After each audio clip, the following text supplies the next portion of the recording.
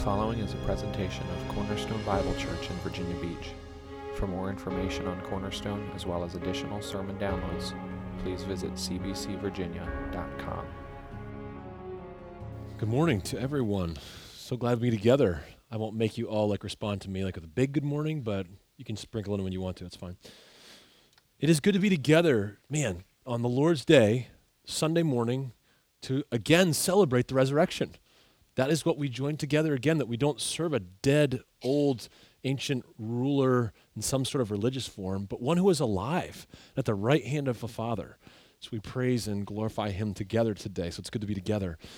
I want to thank Kevin Marshman. He was in the first service, but I just want you guys to hear me say it as well to him, that it is a blessing to be able to have in our own body of Christ here at Cornerstone those that can preach the word faithfully. I'm very thankful for Kevin to be able to lead us through this section of Scripture in the Gospels. And man, I was so convicted and encouraged to worship like the sinful woman of the city, who understood her place properly to worship at the feet of Jesus and give all that she had. I found in myself very often that I'm the Pharisee in the story, the one who gets it all right, the one who's not paying attention to the most important thing in the room, but more attention to my own self and getting the things right. May we all then be like that woman who worshiped Christ with all that she had, and we understand the object of our worship rightly. Let's go ahead and turn to Deuteronomy 4 today. I want you to turn to Deuteronomy 4. It's going to begin together. We're going to start by reading 25 through 31. And what I'm going to read here together before we pray is actually the cycle that we see happening over and over again throughout the Old Testament, where we see people obey God, grow close, then break away by their own disobedience, and what God will do about that. So as we do so, it's apropos for us to kind of get set towards where we're going in the prophets. But I think it's helpful for us to start here this morning. So Deuteronomy 4, let me read 25 to 31, and then we will pray. This is God's word. When you father children and children's children, and have grown old in the land, if you act corruptly by making a carved image in the form of anything, and by doing what is evil in the sight of the Lord your God, so as to provoke him to anger, I call heaven and earth to witness against you today, that you will soon utterly perish from the land that you are going over the Jordan to possess. You will not live long in it, but will be utterly destroyed. And the Lord will scatter you among the peoples, and you will be left few in number among the nations where the Lord will drive you. And there you will serve gods of wood and stone, the work of human hands, that neither see, nor hear, nor eat, nor smell. But from there you will seek the Lord your God, and you will find him, if you search after him with all your heart and with all your soul. When you are in tribulation, and all these things come upon you in the latter days, you will return to the Lord your God and obey his voice. For the Lord your God is a merciful God. He will not leave you or destroy you or forget the covenant with your fathers that he swore to them. Let's pray together. Lord Jesus, we thank you today for the opportunity for each of us to hold open, whether it's on our phone or in our laps in a leather-bound case, the Bible, the truth of God's word that speaks to us, the truth of who we are and who you are. We thank you, dear Lord, for your grace. And we ask this morning that you would teach us through your word. I pray for power for each of us, for me as I open up the word and speak it, but as each of us listen, would we ever be changed by your Holy Spirit that we be more conformed to the image of Jesus Christ? We thank you for what you will do. You are faithful in the midst of our unfaithfulness, in the midst of our even sometimes being bored of what we're doing. God, would you arrest us with the love and perfections of Jesus Christ so that we might have that which honors you come from our lives? Thank you for your grace. We pray for your blessing this morning in Jesus' name. Amen. All right, most of you in this room at least know something about contracts, agreements, or covenants. If you own a home, probably you signed a contract of some sort. If you have spent any time in the world, you probably had to sign some sort of agreement, and you may know even something about covenants. If you live in a specific neighborhood, you may have, with the HOA, had to sign off on a bunch of rules and the covenant rules that you're going to keep in your neighborhood. Of course, some of those have to do with keeping your grass mowed properly. Some of those have to do with not having bikes out in front of your house. I got nailed on that one. I have 4 kids. Give me a break, all right? Like, you sign up for these covenants, you say, okay, I'm going to keep these rules, and we'll make sure that we all have a better house front. We'll make sure we don't change the color of the fence to something wild. And we're trying to keep these rules so that we can have the benefits of having a commonality and making at least, hopefully, our property value sustained, or maybe even go up by making it look nice.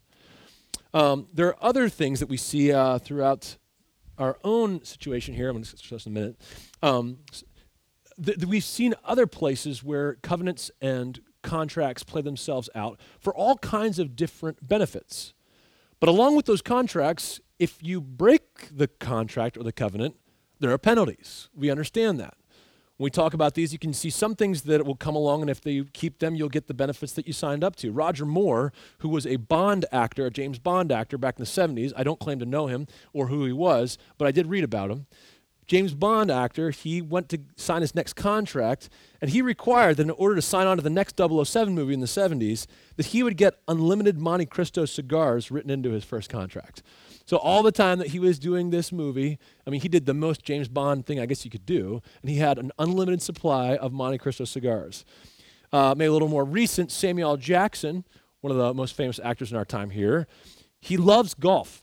And he became so famous and so sought after that he wrote it into all of his contracts that if he did what he was supposed to do and do this, he would get 2 days every week to play golf while they're on set. So he would be able, if he did his job and he acted the movie, each week along that they would take this time, the thing that he would get, the benefit he would get if he did his job, he would be able to golf twice a week. He had that written right into his contract. That was the agreement that they set. It happens, of course, in sports too. Some of us have heard of some absolutely ridiculous sign-on bonuses that if the players will keep their behavior straight, if they'll keep away from drugs, if they produce, they do the right things, they'll get these big sign-on bonuses. There was quite a mustache craze in the 1970s. I wasn't around for it, but I have read about it again. I've seen some of the things. I love it. I wish I could do well, but I can't. Charlie Finley, who's the owner of the Oakland Athletics, he caught on to this, and he wanted to turn it into something good and attract attention. So he went to all of his staff and made them all grow out beards and who could do the best facial hair. And a man named Raleigh Fingers, he was a closer, a pitcher. He won in part of his contract was $300 to keep the stash and $100 for wax to make sure it had that handlebar look to it. It became kind of his signature along the way, but basically, if he kept the stash going, he got the $400. That was the way it worked out. So it worked out well for him right into his contract. In some more recent era baseball, I don't know if you know the name Curt Schilling, but a pitcher who I watched play on the Phillies, loved watching him. He eventually went to the Red Sox. By the end of his career, he's doing great work, but he's also getting pretty heavy. So the Red Sox put it into his contract that they will award him up to $2 million in incentives to keep his weigh-ins proper 6 different times throughout the year. So it's written in his contract, if you just keep his weight at the proper spot all along the way, he's going to make up to $2 million in incentives on top of what he already makes when he's playing baseball. So I'm just trying to say that some of these contracts can come with some excellent benefits. But as you know, there's also penalties. If you don't follow through on the contract or you do something against what you're supposed to do, there's a penalty. Now, for us, that might seem small, but it gets exacerbated when you talk about big money, right? You may have heard of the baseball player A-Rod, Alex Rodriguez. Back in 2013, he missed a game. Missed a day at work, as it were, and was fined $150,000. I mean, that's, I guess, a small change to him, but that's nothing to sneeze at as far as I'm concerned. That was quite a bit of money. So if you're A-Rod, you miss a day of work, you lose $150,000. According to the Bleacher Report, it's a different thing. You may know this name, Dennis Rodman, was constantly having problems with his behavior, doing all kinds of crazy stuff. But when he played for the Chicago Bulls in '97, he was docked $25,000 and suspended 11 games following an incident in which he kicked a cameraman in the groin.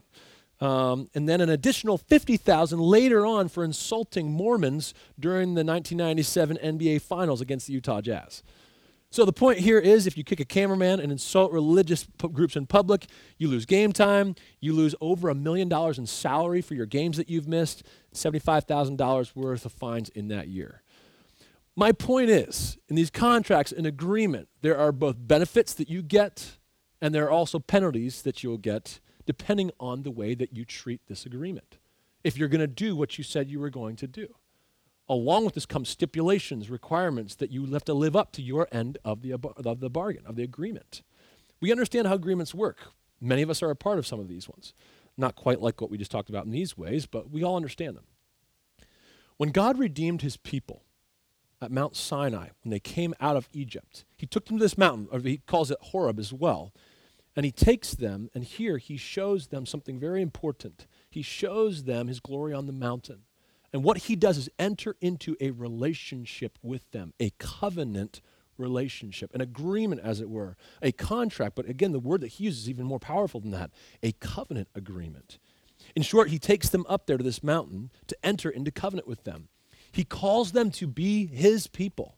Throughout Scripture, this is illustrated through the example of like father and son, the relationship. We also see it between husband and wife, that close relationship and that covenant union. But always it refers to a gracious relationship bestowed on people, expecting them to live according to this relationship. So Horeb, or Mount Sinai, is where God gave Moses the 10 Commandments and told them to live according to these commandments. And ultimately, where he made his people, Israel, according to the covenant, follow him. Brought them into this incredible relationship of blessing and unity underneath this relationship they found in the covenant. God swears by himself, and even calls nature, as we read in Deuteronomy 4, to account, to witness what's going on, that he would have to act this way to his people, and that they also must act a certain way to their God. It's spoken, it's written down, it's explained, and then here at the mountain, it is confirmed with the people, this covenant. It's an incredibly important time period, an event in the life of Israel. Up to this point, there were incredible promises made, but nothing in the detail and the scope and the blessings that are spelled out here at Sinai. And the whole Pentateuch, the law and the narrative, makes it clear that God expects from his people 100% loyalty. That it's not okay to have 95%, and the last 5% you can kind of, divvy out to a couple other places that you want your loyalty to go. It's not about a majority. It's about 100% loyalty to him and him alone. Nowhere is this more clearly laid out than in Leviticus 26, that if you obey the covenant, there will be blessing. And as we talked about contracts, if you disobey, there will be discipline, punishment, and curses. So I want you to go ahead and take a look at Leviticus 26 together. We're going to read only a few verses here, but I want you to see the immensity of what he is spelling out here. This is worth your time to go back through and look at each and every blessing he talks about, or each and every punishment he talks about. I'm going to kind of recap it here for us. In the first 13 verses of chapter 26, you have a clear list of the blessings for those who will obey the covenant, for those who will walk in Yahweh's statutes and do his commandments. These blessings include things like life, health, prosperity, even agricultural abundance. We're talking about rains and the ground producing fruits. He talks about the blessing of respect among nations and even safety and security. And the greatest of all of these blessings is that Yahweh promises that he will be their God and that Israel will be his people. This is an immense blessing. But then in the next 26 verses 14 through 39, you have a clear list of punishment and discipline if the covenant is disobeyed. This punishment includes things like death, disease, famine, drought, danger from both animals and militaries who will attack, destruction, exile, destitution, and even disgrace among all the people that are around them. And you would think that those are the two sides. We talked about the penalties and we talked about those things that were the benefits. But here we have something else. I would think that that's the way that Leviticus 26 would end. As though now the one side was, if you'll do these things, I will be your God. But if you don't do these things, I won't be your God. But that's not the way Leviticus 26 ends. In verse 40, there's this turn. After he's talked about all the benefits, then all of these curses, and you're almost in the bottom of the depths of despair, verse 40 has this turn where it's kind of saying, if you confess your iniquity that you've committed against me, if you are humbled and if you will make amends for your iniquity, then I will remember my covenant and I will not destroy you utterly. It's immense grace at the end of this list. But we should ask the question then, why? Why would he do this?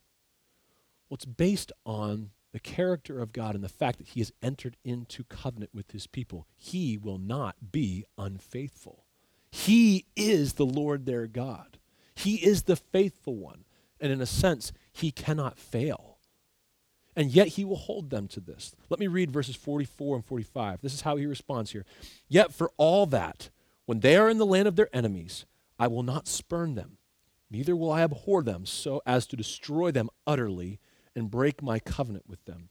For I am the Lord their God.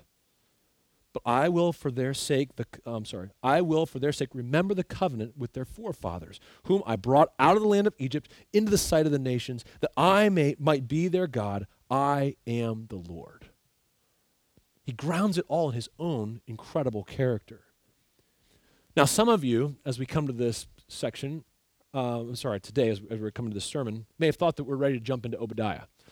And the answer is yes, we are going to do that, but not quite yet. There's some first things that we kind of need to set up before we get to the book. What I would like to do before we get to Obadiah is first just talk about this completely different side of Scripture called the prophets. Talk about them for a moment to help us understand a little bit. We will get to Obadiah and an introduction to that next week, but I want to take some time to consider how to switch from Paul all the way to these guys in the prophets, hundreds of years before. And when I say prophets, I mean the Old Testament books of the Bible with all those funny names that we kind of think of the names that you would give your kids if you were Amish. Those are all the ones we're talking about right now. There's 16 different prophets. Some are major, some are minor. Now, that does not mean that some were more important and others were less important. It's actually just kind of a short form to help us understand that some are very large and that some are quite small. The very large ones, the major prophets, Isaiah, Jeremiah, Ezekiel, and Daniel. Those are the large ones, or the major prophets. The minor prophets are also called the 12. They're much smaller. The reason they're called the 12 is because all 12 of them could actually be put into one scroll. So when you would open that scroll, it was called the 12 because all minor prophets, all 12 of them, would actually fit on that one. So those are the ones called Hosea, Joel, Amos, Obadiah, Jonah, Micah, Nahum, Habakkuk, Zephaniah, Haggai, Zechariah, and Malachi. So these are real names. They're real prophets. They really wrote. But if we're talking about them, and that's what we're coming to today, why did I start us off in Deuteronomy 4? And all this conversation in Leviticus 26? And all this conversation about covenant between God and his people? Why am I making such a big deal about this covenant then if we're talking about the Old Testament prophetic books? Well, it's because, if we're all quite honest, it's difficult for us to read the prophets. It's difficult for us to get into it and open up the book of Ezekiel and know exactly what's going on. If we're honest, it's a struggle to know where we are and what's happening and what he's referring to. And sometimes we can open up a book and be like, I must not be a Christian. I have no idea what he's talking about.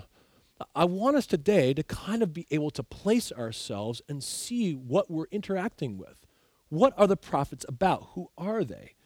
Of course, one of the problems that we struggle with is that it's just not a normal type of literature that we're used to.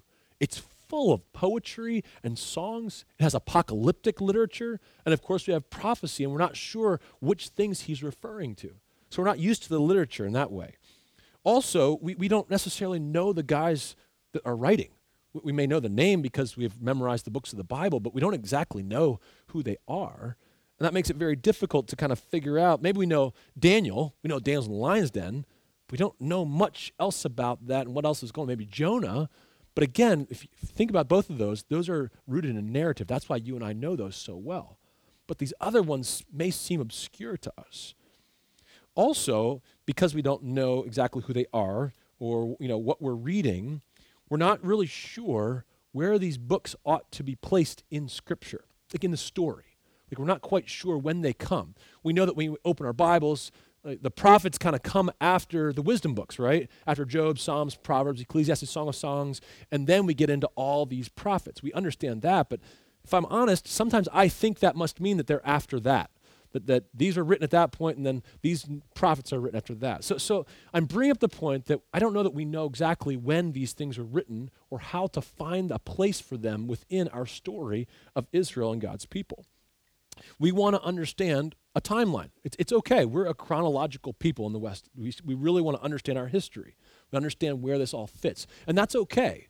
Doesn't mean that that's how they thought in this way, but it does help us to say, okay, then let's put this in context. What I want us to do then is to kind of understand that. If we're not thinking clearly, we're not paying attention, you can easily get confused where we're at in the story. So for those reasons, I just want to take a few minutes today and kind of give you an introduction to the prophets. Ask a few questions, try to answer some of these things and help us. Next week, again, like I said, we'll work on Obadiah as an introduction to understand that as well. But for today, we're going to pull back, go from first century Paul in Ephesians all the way back to, we're talking about like the 4th through the 8th century BC. We're talking about all the way back there and what were they talking about. I'll do this by trying to answer a couple of questions. That's my goal today. I'm going to ask a few questions and then answer them, and then we'll be done. This will not be a conclusive presentation, of course, but it should give us most of the pieces that we need that it would encourage us to read the prophets with understanding and really try to place them and not to say to ourselves, well, they're the prophets, they're too hard for me to understand. I'm just going to read in the Gospels again, or I'm just going to read the New Testament, it's a lot easier. No, all of Scripture is breathed out by God and is profitable for our instruction. So I'd encourage us to understand and to do the work so that we will actually gain from reading these prophets. So I'll ask the first question, when? When are these prophets written? Well, again, the prophets are written over a course of a couple hundred years. We're talking about a time spanning from the 4th through the 8th century BC. That's not helpful for most of us. Maybe we don't know our history very well exactly. It's may just be like, to me, it's just numbers. I'm not exactly sure when that was. It sounds like a long time ago. So instead, let me try to give you as part then how we find ourselves in the story. After Solomon dies, Israel and Judah are plunged into an ongoing civil war. You know this, there's a divide. The north is called Israel, the south is called Judah. They become very much on their own nations, and they have different places of worship, and they kind of keep to themselves in those ways. Sometimes they're even fighting one another, but they're no longer one united front. And in the midst of that breakdown of unity, we also have a problem of spirituality breakdown as well. Wickedness sets in, and of course you have a completely different place than God told them to worship that one of the tribes are worshiping at. And we have a massive breakdown in continual faithfulness to God. Now, if you read through the Old Testament, you're going to see that Israel seems to get out in front. The northern tribes, they kind of get out in front as far as wickedness is concerned. They're far worse. Their kings are terrible. They do a lot of things to bring shame and disgrace to God's name. But as we read along, Judah's better, but Judah has the same problems. They're also wicked, and they eventually end up kind of plunging into all the same sin that the northern tribes, Israel, does as well. Some of these prophets spoke all the way back in the 8th century. They would be the ones that are actually prophesying to Israel before they go into exile. We're talking about roughly around 722 BC is when they actually went into exile in Assyria. We'll talk about that more in a minute. Other prophets appear to have written to Judah before their impending exile to Babylon in 587 BC. So we're talking about quite a long time between those, but all along the way between those, we're seeing prophets who are talking to Judah saying, this is where you're going, stop, turn around, getting a word from the Lord to not do this. And then there are prophecies that are given while Judah is in exile in Babylon, that they're living amongst these people. And then we even have some more that are actually after the exile as they return, as they are reconstituting. The point that I want to make here is that these 16 men prophesied to Israel over hundreds of years, almost all of them falling within the narrative of 1st and 2nd Kings. So if you want to know where you should be reading alongside, it's 1st and 2nd Kings. That will kind of be the context for you as you read the prophets. So kind of some of the stuff that's going on, some of the crazy stories you read in 1st and 2nd Kings of some of the heights of good worship and reform to some of the depths of wickedness and what they do, this will be the context for helping us to understand what the prophets are writing or speaking into. So here's the narrative. Israel steadily slides toward disaster and exile as we work our way through 1st and 2nd Kings. And then finally, by chapter 17, again around 722 BC, Assyria invades the northern kingdom and deports all the Israelites, that northern kingdom, to Assyria, marking really the end of the northern kingdom of Israel. If you know anything about God's promises and plans, this is a big deal. And it should cause us to say, whoa, what happened? What does that mean? If this has happened, what does that mean for Israel at all? In 2 Kings, the narrator pauses at chapter 17, and he kind of makes us ask that question. And we get to verses 7 through 23, and he begins to answer that question. This is the punishment against idolatrous people who have been warned over and over again. The Lord removed Israel from his presence because he could not stomach their sin any longer. He had for hundreds of years and been patient, but he could no longer. Even in that chapter, in verse 19, though, we learn that Judah is actually not that far behind. He literally says that in his response, saying that that's going to happen somewhat pretty closely behind. Wickedness builds up in the reign of Manasseh, who's Hezekiah's successor. Hezekiah, if you remember that name, is actually a real king. He was a good king. He, by faith and trusting God, wasn't perfect, but by faith and trust in God, he staves off the Assyrian captivity and instead is able to kind of hold out for a bit longer. Manasseh is a wicked king, brings him even more destruction and more sin. So now we're not looking good again. Then Manasseh has his grandson, Josiah, the young king, if you remember this boy. He reads the law and is changed and puts all these reforms in place for righteousness' sake, good things. Judah, though, it's a little too late. It's too little, too late for Judah. They're deeply entrenched in idolatry, and old habits they just die hard. During Zedekiah's reign, then, Babylon conquers the southern kingdom and sets fire to the temple and the king's palace. Jerusalem is reduced to ruins, and most of Judah, their people, are exiled to Babylon around 586 BC. If you want to read it, that's 2 Kings 25. Yahweh, therefore, has used these wicked kingdoms, these superpowers, as his instruments of judgment and exile for his people, that they would be punished according to his word. The questions that was asked then in 2 Kings 17, now we have like big questions because the northern kingdom gone, the southern kingdom gone in Babylon now. What is God doing? All of this is the background then of the prophets. This is when they're writing. From the beginning, before they're ever gone there, to the midst of when they're waiting for the second group to go to Babylon, even to the point where they're in exile, and even after exile. This is when the prophets are writing. The next question I want to ask, so that's kind of like the context to set it up for us. The next question is, what is a prophet? We're talking about this thing. What is a prophet? It should be pretty simple, and many of you can probably guess. It's a spokesperson. It's one who speaks, and their primary function is to speak for God to their own contemporaries, to Israel. They were, in a sense, a mouthpiece of God.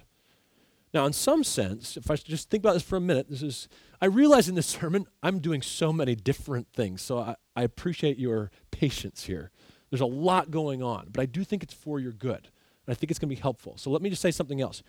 In one sense, prophecy given to God's people can be more than just speech. It is not only in the prophets that we get prophecy. You know this intuitively in a sense when you really think about it. Think about the Red Sea and all that represented and meant. Think about the brazen serpent lifted up. Think about the Aaronic or the group of Aaron's priests, the priesthood of Aaron, or the tabernacle itself. What that meant for his people, what that said about who God was, and what it said about him being with his people. As Christians with even more revelation, we understand that each of these things tell us something about God and his will for humanity. Many of his prophecies find their explanation and fulfillment when we come and see the Messiah and all that he does and will do and says. Now that's true, but that's not exactly what we're talking about here this morning. I just want to get that out there to see that is prophecy as well. Much of the Old Testament constitutes prophecy, but in a narrower sense, we're talking about the writings or speeches of those specifically who were chosen and anointed by God to communicate his will to his people, those that would have the title prophets. In the historical books of the Bible, we find many such men, Nathan, Ahijah, Elijah, and Elisha, many others who came in the midst of crisis and we're actually able to speak God's word to his people. We don't have a lot of that communication. We get some of it, but not all of it. But there are others, get this, whom the Holy Spirit inspired to not only speak it, but also to record it, to write it, and to commit their messages to writing in some way, whose revelation of God contained information that was not relevant only for that time period, but good night, for all of the future of God's people. We sit here and read these prophets. It's amazing. It was for them, but it is also for us. These are the prophets that we're speaking of today. So it's important for us to remember as we get going too, because there's probably a lot of us who, when we think prophecy, we think a modern day prophecy and this is what it means. We usually think about it means like predicting the future. There's part of it that's right. Kind of the thing that helps me remember is it's true that a prophet sometimes foretells God's truth, but it's also true that he tells forth God's truth.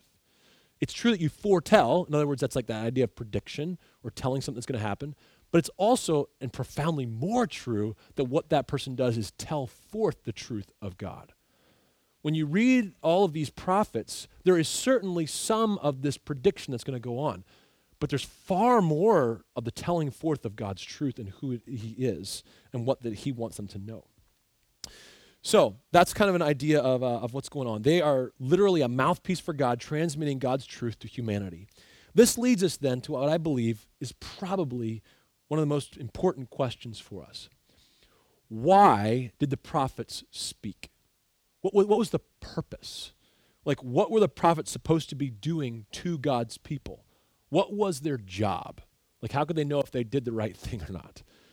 Well, it seemed as though the prophets really had four main functions. You don't have to write them down, it's okay, but I just want to go through them. The first one is that they were to call God's people to trust only in their covenant God, Yahweh. They're constantly calling them back to that. The second one is that they were to give Israel future hope, to encourage them. The third thing is that they were also, here we go, to foretell future events. They did this. They told Israel what would happen. And when they did, they made known God's will, which would eventually lead, get this, to the verification of fulfilled prophecies. This is very, very important because what it does is it sets up the opportunity for Christ to come and fulfill over and over and over again all that God said would happen through these prophets. That means that all the prophets said, not just the parts about Christ, all the prophets said is true. It's verified that it's authoritative word of God. If you remember, that's actually how someone was to tell whether or not someone was a prophet or not, whether they were a prophet of their own or a prophet of God. If their word checked out according to what God had said would happen, it would come true, and that would be to verify it. So we have that is actually true. The fourth thing, though, and this is where I'll spend a big chunk of time, the prophets were covenant enforcement mediators. All right, if you're sleeping up until now, I want you to listen to this part, all right? The prophets were covenant enforcement mediators. This might help you understand why we began in Deuteronomy 4 and Leviticus 26. That's the law. That's the covenant that showed us the rules and what would come if you disobey and what would come if you obey. These guys are announcers of the law, blessings for obedience, punishment for disobedience. These guys weren't random speakers that kind of were like, any word from the Lord lately? Yeah, he wants to check in on us. It wasn't like that. He was actually going back and showing them his will in modern times according to the covenant that he had given to them. In a sense, then, the prophets aren't doing anything original. None of their work is like just coming up with new prophecy and new revelation. They're going back and saying, hey, we're not living according to what God told us to do. Let me give you this word. Now, that being said, the prophets are very flowery. They use pictures and illustrations and songs and poetry, and they speak to people even through some of their own illustrations. Some of the stuff they do is kind of crazy, but it's to get up the attention of the people. And then when they speak the truth, they know exactly what they're talking about back in the law. The prophets are covenant enforcement mediators, speaking in such a way that calls people to understand their own actions in light of what Yahweh had called them to do back at Sinai, when he made them his people. These prophets confronted people. I mean, they are uncomfortable. If you want to make people squirm, have them read all the prophets. They confronted people. They exposed their unfaithfulness, both the blatant wickedness, but also that stuff that seemed technically like religiosity and goodness, but on the side, they're doing all kinds of other stuff, not taking care of people, not actually having the heart of the law, but bringing their offers of worship to the Lord and keeping feasts in these ways. If the prophets were speaking to us today, I think they'd call us out for church attendance and giving. We're good at that. But then the rest of our lives, when we serve ourselves, they'd probably pick us apart left and right. The problem is here that the prophets don't just call us to religion. They call us to true covenant faithfulness to God from the heart in all areas of life. In that way, they're much like Jesus. When he explains that on the one hand, that if you love me, you'll keep my commandments, tying those things together carefully. On the other hand, as he talks about Mary, as she sits at Jesus' feet and worships, tells her that she has chosen the better thing over the much serving, understanding that there must be a connection between the heart and the actions.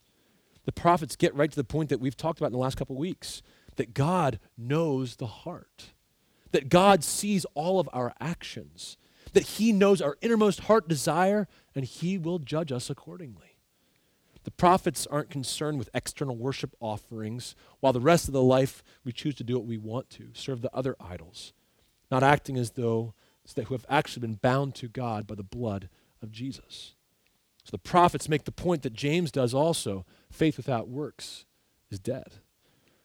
So I'll just ask you then, kind of midway here, how do you respond when you hear these words? What do you think about that? Again, we're going to find out this is not only for national Israel, corporate Israel. We're understanding that these words are for us to understand. Not in every way, I understand that, but they are calling us to 100% loyalty to God and God alone. So brothers and sisters, this is not a new message. You've heard me speak this one before from the scriptures. You and I, by God's grace, must pursue living lives of integrity, where our inner desires from the heart match our outer actions of obedience to Christ. The prophets, therefore, are calling us to obey the law from the heart. That's what they're calling us to. And just as a note, if we look now back at Israel, if we were expecting merciless authoritarians who nailed it every time and got the justice all right, we are going to be very disappointed with God and his prophets for not being timely. What I mean is that God is patient over and over and over. You know the story. Israel over and over and over again disobeys God. And God tries to get, and does sometimes, gets their attention. Amos speaks of this. He speaks of that he uses famine to get their attention. He uses withholding rain and making the ground like bronze. He uses locusts to devour all their crops to try to get their attention. He uses pestilence and war to try to get their attention and say, turn from your wickedness. He has given them these punishments. All of these things are meant to arrest their attention, to call them back to obedience to the covenant before it is too late. It's a call both to the nation as a whole and to individuals that they might repent and experience God's forgiveness. But you know the story. Eventually, even after all of God's kind warnings, God's people do not repent. They do not change. They continue and bring their ultimate judgment upon themselves. Exile. They are deported, Israel to Assyria and Judah to Babylon. Then the nation of Israel, the northern tribes, what becomes of them? They never return to the land at all. For as much as we understand, for all intents and purposes, they're erased from history. They're assimilated into their captor's nation. It's awful. The covenant has been broken beyond repair, seemingly. But as grim as it is, and it is certainly grim, the prophets give us hope. They're this beautiful compendium of judgment and salvation, of terror and call to repentance and hope that God will fulfill his covenant. Through the prophets, God announces that he will put in place a new covenant in which not only he would be faithful, but his people will be faithful too. The prophets announce various ways in which God would act to heal his faithless people and bring his overall plan of restoration to the broken creation and bring that to fulfillment. In these writings and oracles, the prophets speak of destruction and woe, but also of hope and salvation. Again, they're this incredible thing of oracles concerning judgment and salvation together, sometimes seemingly from one verse to the next. And in these writings, we have this very plainly. One author reminds us then that in the midst of this destruction, in the midst of all that's going on, the punishment they're experiencing, that it only makes sense as the prophets speak hope to them. He says this, without these words, the Israelites would not have maintained their sense of God's claim on them as his own people. In exile, Israel was to learn that its God was far more than just the house of God. It was far more even than just the nation in a sense. This God was not to be beat by his people's sin. He was not conquered because his people went into exile. But again, the question for us is how? What is he going to do then? This is this wonderful drama that we're seeing happen in front of our eyes. How will God make it right? I'm going to switch to one last question then. Who do the prophets write to? You may think you know the answer, and you're probably right. It's to Judah and to Israel, right? To these two different sides of the breakup, the north and the south. And that's true, but it's not actually the right answer. It's easy for us to think that the law was only meant for Israel since it was only given to Israel. That makes sense in one sense. Therefore, it makes sense to us that these prophets, since they are God's people, are the only recipients of these covenant-enforcing words. And so whoever they speak directly to, that's the most important thing. But you guys know better than that. God's law will reign true for every human being, not just Israel. It's not true. God's law will reign true for every human being, Gentiles and Jews included. They will both be judged for sin, but Israel has been given the promises of God. Again, that's what makes this story so dramatic. You and I, as Gentiles, ought to be on the edge of our seats saying, please don't destroy them. Please don't wipe them off the face of the earth, because we know the promises of Abraham. We know that it's through them that God will bless all the nations. And so as we sit here, we are hoping for this salvation, for this hope that God would be who he says he is. In the prophets, you have this announcement then of all this coming together. The prophets call Israel back to covenant faithfulness, but also reveal that God himself will make this happen as he's promised. He will save Israel and all the nations by supplying all that is needed to fulfill the covenant stipulations. It's astounding. The prophets soar with lofty language of the day of the Lord. Of course, that will be coming and will be fulfilled by Yahweh and his Messiah. We talk about the day of the Lord. If you watch every different instance, it's both judgment and destruction and hope and glory and salvation. In this day, in the day of the Lord, there will no longer be Israel only who comes to Mount Zion, but all nations will flow. It's in the prophets that we learn that exile isn't the end.